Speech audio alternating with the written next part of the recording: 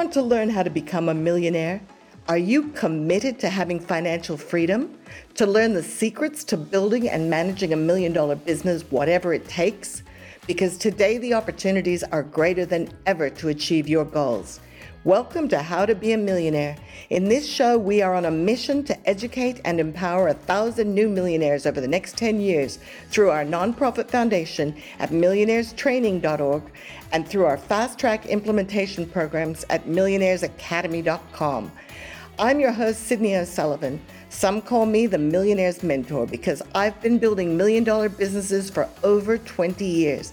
And in this show, I interview other millionaires in my network and get them sharing their best advice to create your big vision, discover your life purpose and legacy, build your dream team, develop a millionaire mindset, scale your business, invest for success, and manage and share your wealth and prosperity over the long term. I hope you enjoy the show. Hello there, it's Sydney O'Sullivan, and welcome to another episode. I'm so excited to introduce you to my guest today because 10 years ago, she supported me in one of my first big projects. Welcome, Sharon, and it's so wonderful to have you here. So let's get stuck into it. What's happened for you over the last few months? You've been in lockdown. Melbourne, Australia has done it pretty hardcore. So we're at the tail end now. We're down to 0 cases. So we're reaping the benefits because we're starting to reopen. But really everything went to apple custard about, it was March. The Australian government announced they were shutting everything down. They were hinting they were going to shut it down on the Monday. We were on Tuesday when we suspected that's what was going to be happening. So we had 6 days and we had the entire office and business moved online in 4 days. And that included moving 100 events to online to being in the building, face-to-face trainings around the country. We moved the whole company online in 4 days. It was incredible. Wow. So you've been going for how long with that company now? The company began in 2004. I started coaching Sharon Pearson Associates 2003. 2004, the Coaching Institute began. We were achieving 8 figures within, I think, 5 years or 6 years, maybe just under. And we've been going, as you know, for 17 years now. So, yeah, and we did better this year, which I know that's not the case for a lot of people. I really feel for a lot of people, but we are very, very fortunate the space we're in and how much and how hard we pivoted to make, which is the word other than unprecedented in 2020. We majorly pivoted to make the most of what was coming and what was inevitable. So you were already pretty savvy online, and and you spent a lot of time and money investing to become. I mean, how I hooked up with you in San Diego was that I posted that I was going to be in San Diego, and you said I'm going to be at Ryan Deiss's traffic and conversion. Was it traffic conversion? Yeah. Yes. And invited me to come along, and it was very, very intense training, and you were doing that all the time, and you were implementing it in your business. So then you had a lot of you had people going through your programs that were expecting to be at live events, which you used to run a lot of live events, and you pardon? 2 events a week. 2 a week, and you just said, okay, let's not stop the process. Let's move it onto Zoom very quickly. You did it very quickly, 4 days. Awesome. And then you and I happened to catch up, and I said, how's it going? Have you been affected? And you said, we're global. Yeah. We went from, I can't remember how many countries. We're in 90 countries now as a result of 2020 and the choices we made. The attitude we had wasn't, we'd better get online and hope it's okay and let's make the best of it. It was, this is an incredible opportunity. It truly is, in our space, an incredible opportunity because we now get to reach people we never would have reached before. But it opened our eyes to ways we hadn't been doing business before that we needed to do. So, for example, we used to have Zoom available for people who couldn't be in the room, but we noticed that people in the room got more attention. Well, now it's the great leveler. Everybody gets the same attention all around the world. So we have people joining us now in all the different countries because the experience is now beautifully equal everywhere. We've opened up an international team. So we have a massive support team called the WOW team. So we do outbound calls to all our thousands of members. They're international now. They're in 4 different countries. They aren't in Australia anymore. So masses of new innovation came because of that one rapid decision. It's been quite incredible. And you don't actually have to work in your business very much anymore, do you? Because you just completed, by the way, congratulations. You just did something with your education. I remember you were doing something intense. What was it? Yeah, you're sweet. I've just completed my Master of Applied Positive Psychology at Melbourne Uni. And no, I haven't been in my business day-to-day management for 7 years now. So this is all credit to the team that have been doing it in all of my businesses. They're all just been amazing. So what do you think your success principle is for making all those people empowered to lead like they do? Like, how were you able to become such a masterful leader that you could step away and still have everything grow like it does? I have an incredible new CEO. I'm not going to take the credit. I am an entrepreneur. So my flavor is to make a mess, to break shit, figure it out afterwards, and hopefully have a great team behind me who's sweeper. It's called having a sweeper. I'm not the day-to-day manager. That's not my strength. It's not my forte. If you looked at any of my personality traits, I'm not built for doing the same thing every day. So getting someone who could become a sweeper so I could keep staying entrepreneurial, keep thinking big picture, keep thinking about new opportunities, but have someone who is very steady and very, very consistent, which I am not, has been absolutely the key to the Coaching Institute. So I've tried to get CEOs before, Sydney, and this guy happens to be my husband, and he never had any background in coaching, never had any background in any of this. He had experience selling tires, and he's made the adjustment in the last 7 years. So he's very steady, very consistent, very methodical in ways that I find insanity causing, so I knew I had to hire someone who could bridge the gap that I was not prepared to bridge in myself. And I think a lot of entrepreneurs make that mistake. They keep trying to find versions of themselves to take over. You can't do that. I'm always going to be meddling. I'm always going to be interfering with the business. So I've got to have someone in there who's got a personality who can not just tolerate that, but welcome that. So that's been a real key that I put. There was just one day I said, I think you're the perfect guy for the job. And he was there the next day. Because to have tried to get another me would have clashed. It would have caused problems in terms of the force, the dynamics of the personalities. It would have meant me feeling I was having to compromise, whereas with this style, I don't compromise. Well, because you've been married a long time, so you knew him. You guys knew each other, right? So yeah, 27 years. Oh, congratulations. And so anyway, so you and it hasn't always been easy. I remember we've caught up over the years, and there's been people who haven't worked out in the business, but you've adjusted. You know, this is what happens. You never quit. You rebuild. You know, you picked up the mess, you've rebuilt as you have to, but you've always been able to provide great value for your customers, right? So through the ups and downs. I think there's two. As I'm speaking with you, I think there's too many things I think about. One philosophy is it's all about the client. It has to be obsessively about the client and their experience. It's about wowing them and providing them something very, very unique. So when they're with us, they feel they belong and they have a home with us. They have an experience with us they don't have anywhere else. That's what they tell us. And that's always been our primary. Yeah, I have some joint clients with you, and they love your community. They absolutely, yeah, they do. They really feel part of a very tight community. Like, you know, we just did a launch for Alicia Wade, who's just won one of your Coaches of the Year, which was awesome. Yeah. And she just had to put the word out about her book that we were doing a launch, and the community rallied unbelievably. It was fantastic. Yes, they are a very, very special group together. And the second philosophy is this: find a way. It doesn't matter how tough it is, find a way.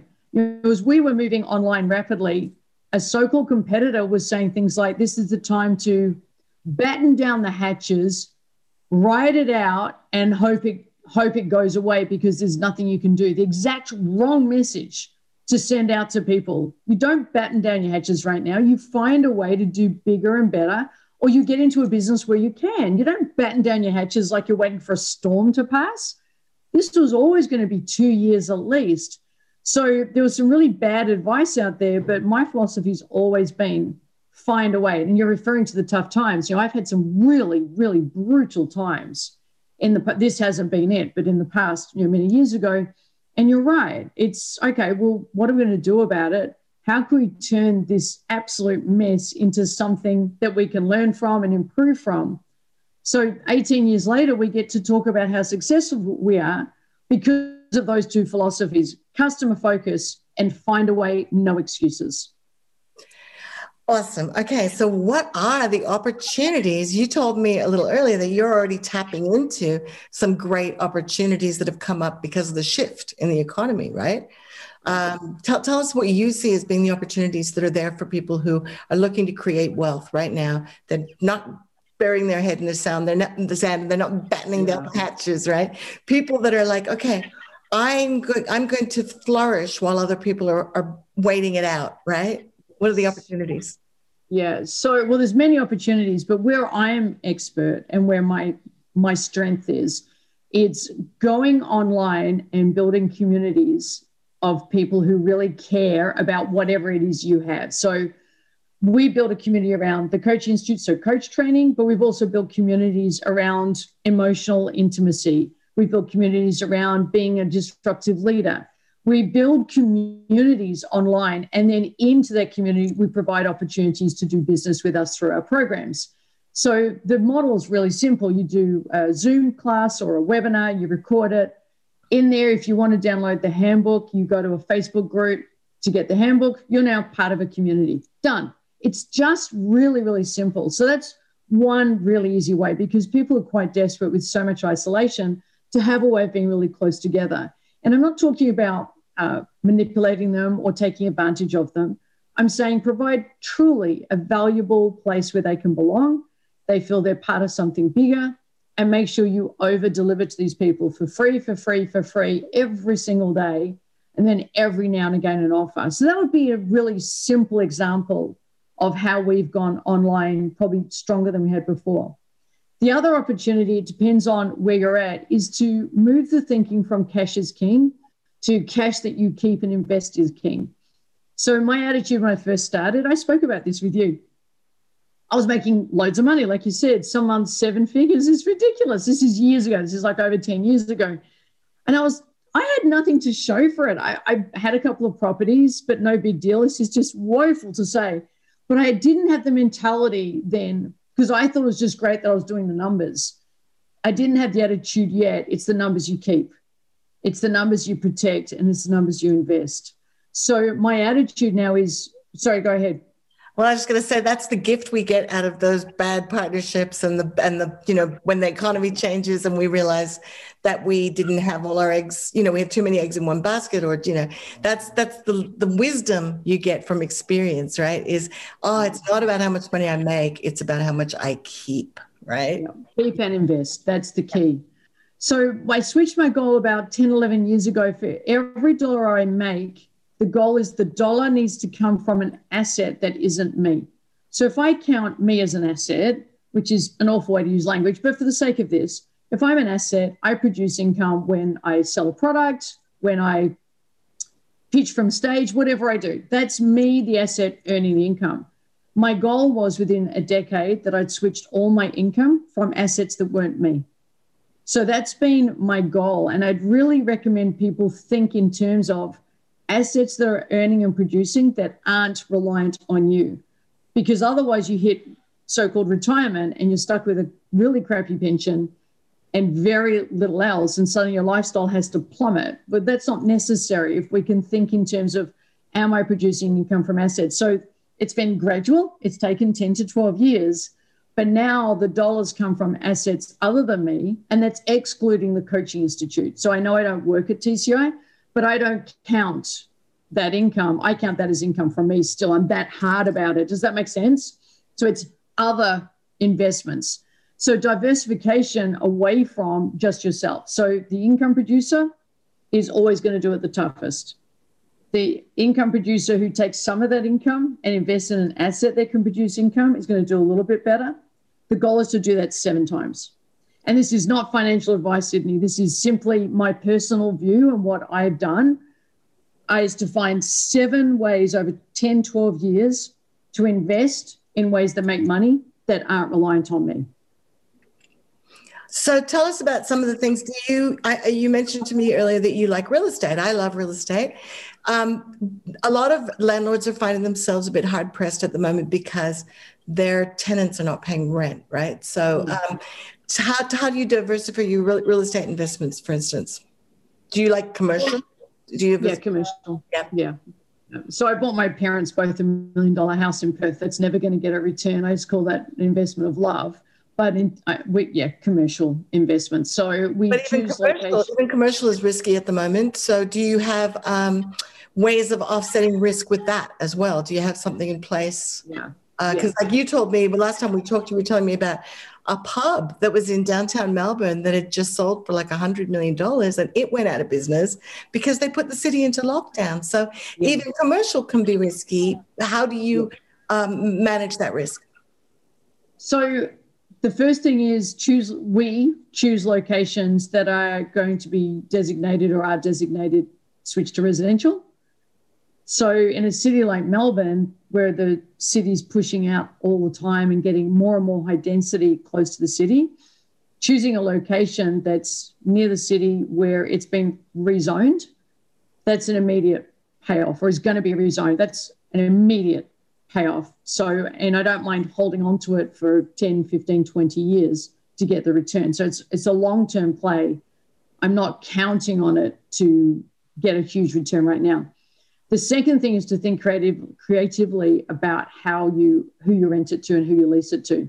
Melbourne's been fortunate. We haven't had the same downturn in commercial in more commercial places versus retail.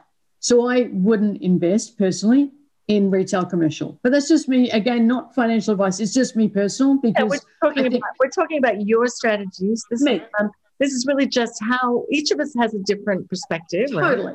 Yeah. And what are your strategies? Like my mum invests in real estate, but she buys really nice little family homes in areas where people always want to live.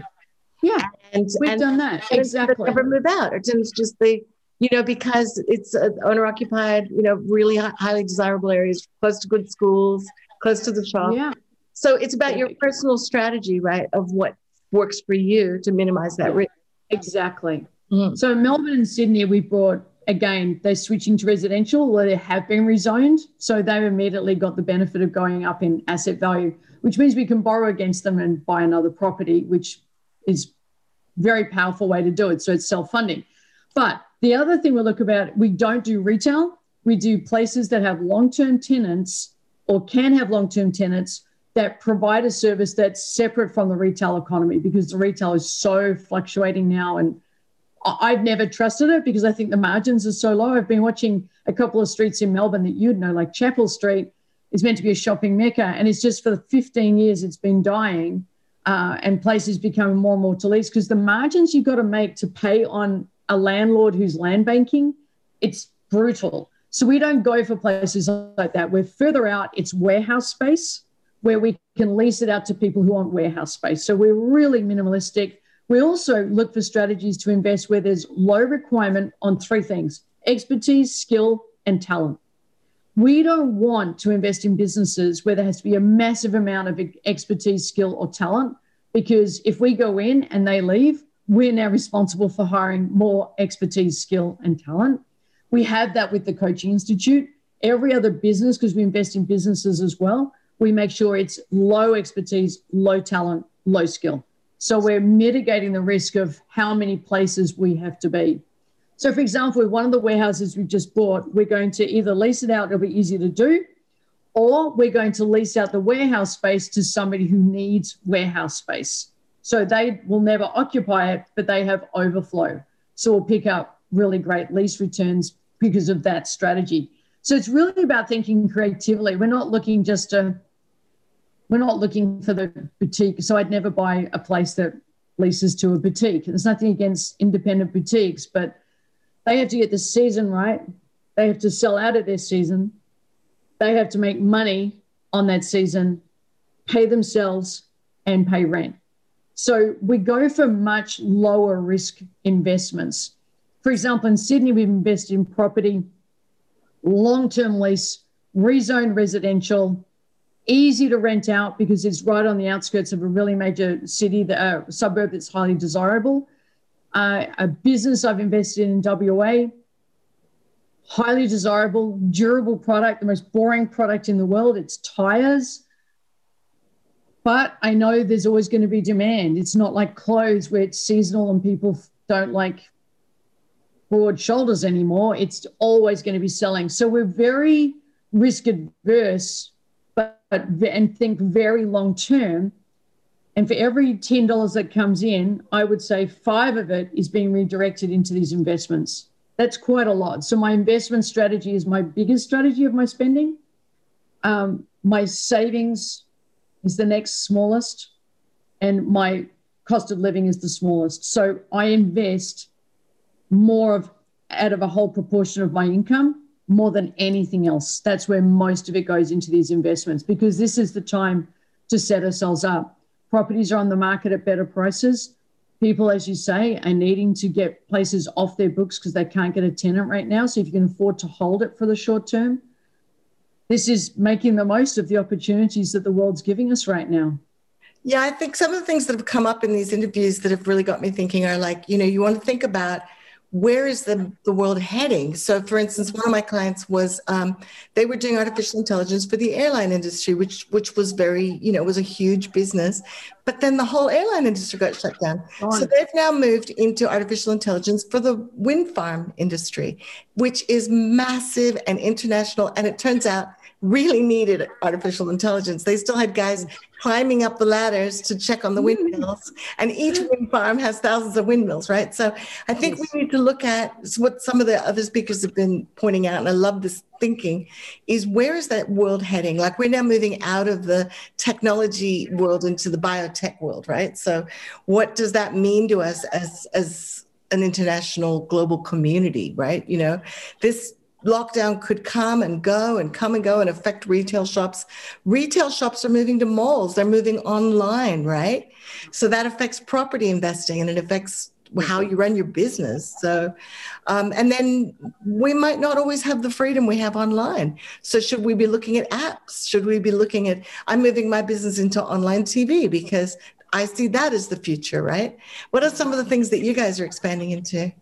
Well, a lot of the things you've been saying. So our strategies are quite consistent with what you're saying in terms of investments. We've set up a very successful, would you believe, import-export business, because it's tougher right now to act globally in a global economy because of various decisions being made politically around the world.